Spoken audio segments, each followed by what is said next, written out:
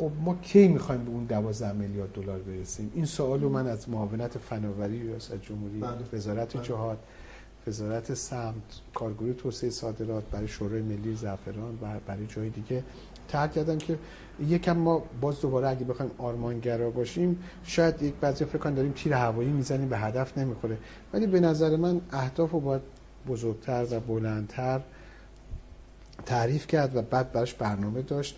شما نشانه گیری هم که میکنی بالای خالد چیز میکنی، چون به هر حال اینرژی و وزن باعث میشه که احتشام شما ببینید بحثی که بسیار جمله خوبی گفت. جوانای امروز انگیزه‌ای که در وجودشونه شاید در منابع شریعتی دیگه نباشه. یعنی یکی از نقاط ضعف ما میتونه انگیزه باشه. روزی که ما با آقای شریعتی جوان بودیم شروع کردیم خیلی رویاها داشتیم از در نیازهایی که با تأمین میکردیم و اونا تأمین شده است، دقت کردیم. ولی جوانی که امروز در واقع شروع میکنه اون انگیزه است که در واقع تفاوت به وجود میاره بین من و آقای شریعتی.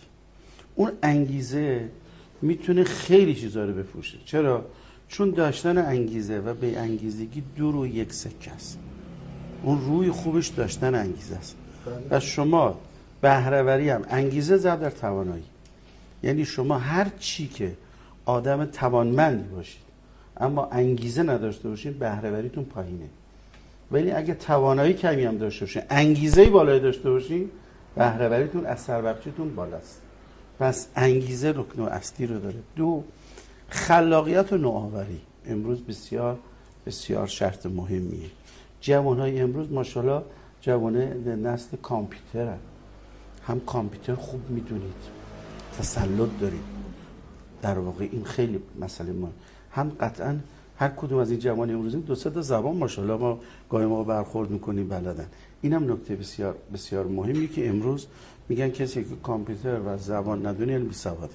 پس جوانان امروز این بحث رو دارن و حرکت به سمت دانش بنیانی. ببینید ما امروز در مجموعه طهران زعفران یا مجموعه دانش بنیانی ما داریم فراورده از زعفران صادر میکنیم. یعنی من همین هفته گذشته یک کانتینر فقط نوشیدنی زعفرانی برای یکی از این کشورهای دور فرستادم. من امروز استرکت زعفران دارم صادر میکنم. The test in the future. آقای شریعتی حرف خوبی زدن که در آینده زعفران دیگه بس. یعنی ما اومدیم استراتژی افقی رو مبنای کارمون دادیم تا بتونیم در رقابت پیشی بگیریم و پیشی نگه داریم. ما فراورده تولید میکنیم. استرکتمون از 1 سال پیش شروع شده، داریم به کشورهای خیلی پیشرفته هم صادرات داریم میکنیم با ارزش افزوده بالاتر. یعنی استرکت تولید کردیم، قرص جوشان زعفران تولید کردیم، آدامس زعفرانی تولید کردیم. حالا فرآوردهایی که قبلا بوده نام نوشیده چی میگن دم نوش زعفران، اینو که همه در واقع یه محصولات متفاوت و یه محصولات متمایز و قطعا هم واحد تحقیق و توسعه طهران زعفران باز ایده های جدیدتری داره.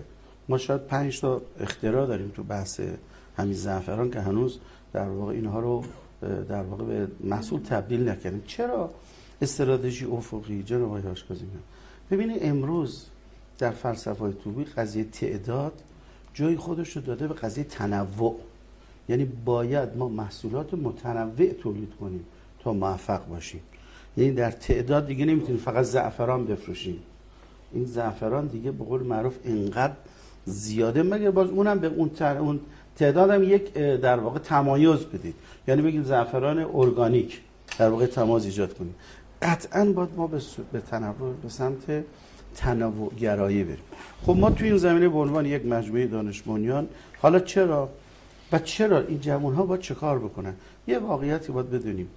علم، فناوری و تولید رو اگر در کنار همدیگه قرار دادید موفقی.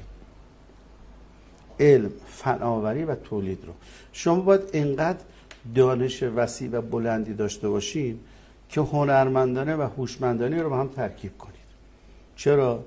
حالا من تعریفی رو اگر خواسته باشم از این مدتی معلمم بودم آخه من در واقع میگم نه اختیار داریم. ما الان داریم درس میدیم. فقط ما شاگرد عادت جسارتی موقع تیم بحث نباشه، عادت اون زمان در واقع داشته باشیم، چون بالاخره ما به سمت داریم حرکت میکنید بهره‌وری کسب کنیم، ارزش افزوده بیشتری رو کسب کنیم.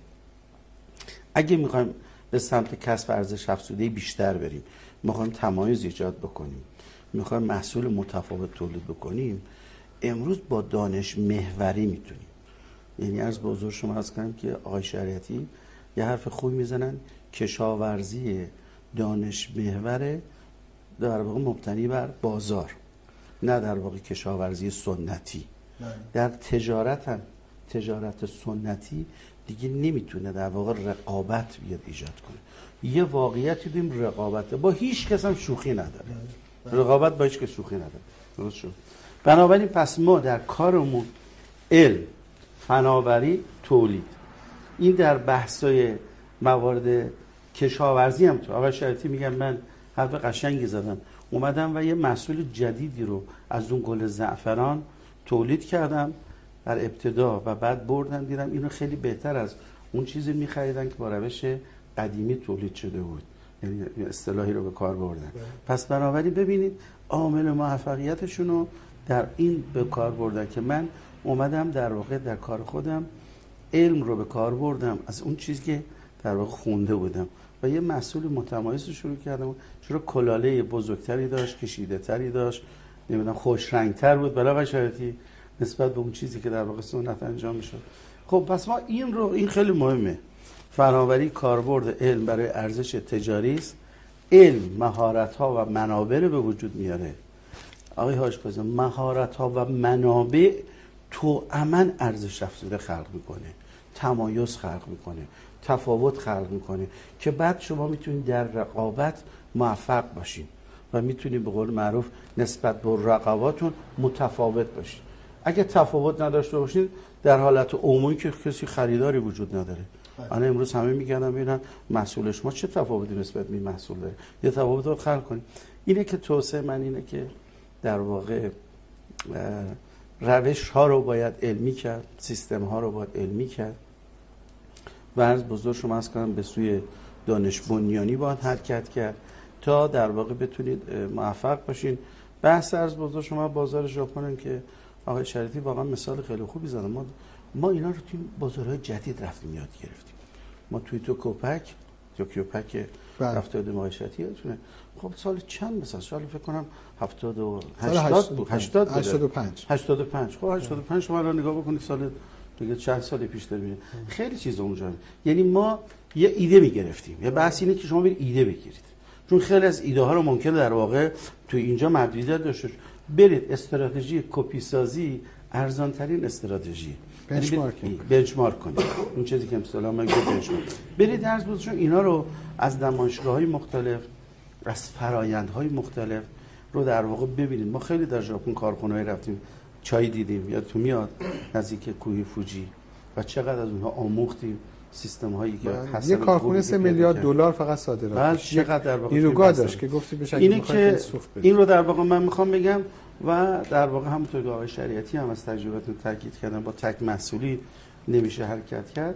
حتما باید استراتژی افقی رو در بحث اگه زعفران صادر میکنید فرآوردهایی از زعفران و مشتقاتش رو باید اضافه کنید. میاد بخش از هزینه‌های شما رو پر میکنه، میاد یه بخش از هزینه‌های شما رو میپوشونه و بعد از بزرگ شما عرض کنم که میتونه برای شما بسیار موثر و مفید باشه. چون یه نیاز میگن آقا بازاریابی نیاز رو پیدا کن بهش پاسخ بده. شما در خیلی بحث زعفران هنوز خیلی احساس می‌کنید ما نیاز ایجاد هم بکنیم. نیاز ایجاد هم بکنیم. بله خب میاد خیلی پیدا کنیم، میتونیم هم ایجاد بکنیم هم نیاز رو پیدا کنیم بهش پاسخ بده. یعنی در واقع اینه که ما باید اینقدر هوشمندانه و خلاقانه کار بکنیم در بازاریابی که نیاز رو پیدا کنیم و در واقع متفاوت بهش پاسخ بدیم. خب من میخوام الان بگم بسم الله الرحمن الرحیم. تازه اصلا بحث ما آغاز شد. ما بریم خونه دیگه. این مطالبی که اینجوری به زور آوردم تو خواهید شاکیشون گفتم میخوام من یه چیزی نشون بدم. مطرح شد مطالبی بود که من با این دو بزرگوار با این دو پیشکسوت مطرح کردم. میخوایم بشنویم سوالات عزیزانی که تازه وارد حوزه زعفران شدن و این سوالات جذاب‌تره و حالا ما میخوایم با هم جواب وقتایی که برای موضوعات اجتماعی گذاشتم ازش خوشحالم ها، به عنوان یه فردی که برکت داده کار آقای آره خیلی پروژه‌های متعدد داشتم، حالا تو بحث‌های مختلف، حالا یکیشو بخوام ما که اینی خیلی دیدیم. آره لطف دارید شما. حالا اشاره کردم مثلا تو بازارهای مختلف فرهنگ‌سازی، کارهای تحقیقاتی خیلیش خوبه. یک کار بزرگ و مهم شروع کردن به نام توسعه ارزش‌های روستایی که در کار زعفران مخصوصا میتونه خوب باشه چون شما کار زعفران میکنید و اون اینه که کسی که تو روستا هست و یک کار صادقانه، تولید صادقانه و درست کارانه رو داره انجام میده، این یک ارزشه و ما باید اینو توسعهش بدیم، اسمش بریم توسعه ارزش‌های روستایی یا تار که 3 تا کوریدور داره. کوریدور اقتصادی که زعفرانش رو تضمینی می‌خریم و امسال ما حجم بالایی از زعفران خریدیم، اتفاقا آقای احتشام بودن الان تو این جلسه. خب یه تقدیر خیلی خوبی شد، تمام نماینده‌های مجلس و غیره تشکر کردن که بالاخره نوین زعفران یک رسالت بالایی رو انجام داده و ما یک حجم بالایی از منفعت رو به تولید کنندگان امسال خدا رو شکر تونستیم منتقل بکنیم. اینا جنبه‌های اقتصادیش خوبه. یک کوریدور فرهنگی ما هم اینو با داریم. 2000 کشاورز تو منطقه قائنات پیاده کردیم. آره. یعنی زمانی راه اندازی کردیم مبتنی بر رفاه اون روستاها و تغییرات زندگی و یک کوریدور علمی که در واقع هم بحث‌های همکاری با دانشگاه و غیره است. ولی من میخوام این توصیه رو به شما بکنم چون شرایطی کم از نظر اقتصادی سخت‌تر هست و شما باید زودتر نتیجه بگیریم. بچه‌ای که دارن می‌بینن اینی که نسبت‌ها رو حفظ کنید. یعنی نمیخواد رابین هود باشید یا چیز باشید و خیلی بخواید از این کارهای به قول در حد خودتون. آره در حد خودتون بکنید، نسبتشو اون وقت و اون چیزی که برای موفقیت خودتون میذارید، اون چیزی که سرمایه گذاری برای توسعه کار خودتون متمرکز میکنید، اون بخشی که به سودآوری بیشتر شما، بعد از محل سودتون سعی کنید این کارا رو انجام بدید. مسئولیت اجتماعی و غیره. علی جان، برای کسی که تازه وارد عرصه زعفران یا هر کسب و کار صادرات محوری میشه، تمرکز بر کسب و کار پایدار، ساستینبیلیتی، احترام به محیط زیست. برای منی که میخوام 1 کیلو صادر بکنم، احترام به محیط زیست، احترام به تمامی حلقه های زنجیره تأمین، تمام استیک هولدرها که اینها تمام حق و حقوق خودشون رو میگیرن. اینها آرام آرام گواهی داره، یعنی با ارائه گواهی شما میتونید ایجاد شغل و این که من دارم بسته‌بندی رو به بازار عرضه میکنم که حافظ منافع محیط زیست و یک دنیا صحبتی که در این باره باید از اساتید آموخت. بپرس سوالتون. اولی سوال جذاب بلند.